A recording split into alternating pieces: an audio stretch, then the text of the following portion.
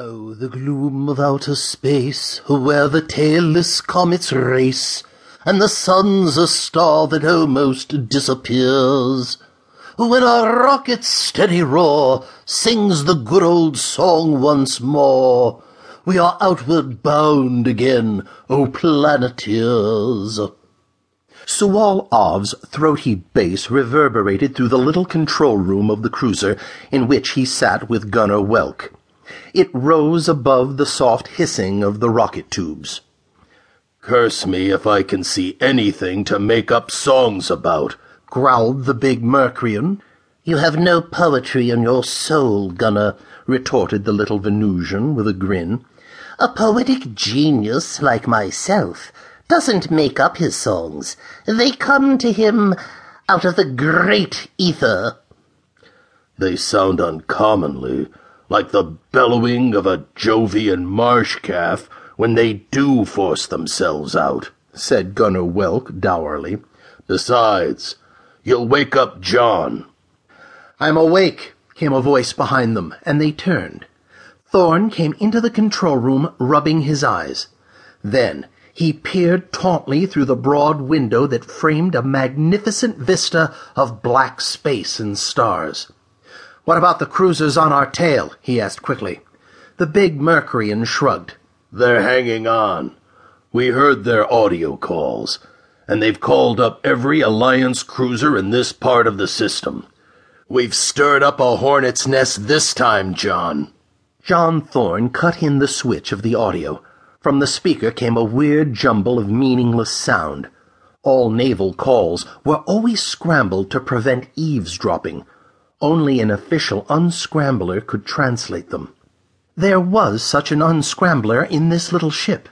Thorne had built it out of his old naval experience. He hastily snapped it on, and the incoherent jumble of sounds from the speaker at once became a crisp, understandable voice. "Our auras, which shows that present course of the fugitives is straight toward the zone. Undoubtedly they're hoping to hide out there. It is imperative that we cut them off before they enter the zone. Flagship Gull, signing off." "The Gull!" Thorne exclaimed, his brown face strange for a moment. "I know that ship. It was old Commander Lee speaking. He commands the Alliance patrol squadrons out here." His thoughts swept him back into memory for a moment. He had only 4 years before commanded a cruiser of the Earth Navy that helped patrol this very sector of space out here beyond the orbit of Mars against a surprise League attack. "They've guessed that we're making it for the zone," Thorne went on. "It's where all outlaws head for when things get too hot for them." "The whole system is too hot for us right now," observed Sual Ov. "You should have heard the audio news bulletins going back and forth while you were sleeping. 3 Planeteers tried to kidnap Earth Chairman. Notorious outlaws foiled in daring attempt. The system's ringing with it." "It'll ring with the news if we're gunned out of space by those cruisers converging on us," grunted Gunner Welk sourly. "Do you think we can slip through them, John?" "I think so," Thorne clipped. "We've got to keep straight on. Turcoon, the asteroid that's the pirates' main base, lies in the part of the zone almost directly ahead." Thorne stared with narrowed eyes through the broad window into the magnificent star-flecked vault. The little ship of the Planeteers was roaring out through the void at top speed, millions of miles outside the orbit of Mars.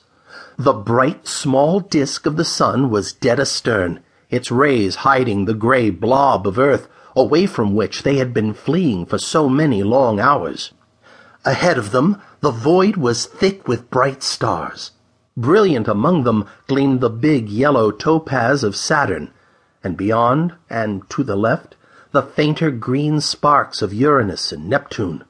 Pluto was somewhere further away off to the right, and Erebus, their mysterious ultimate goal, lay invisible still farther off, the dark, enigmatic outpost of the solar system.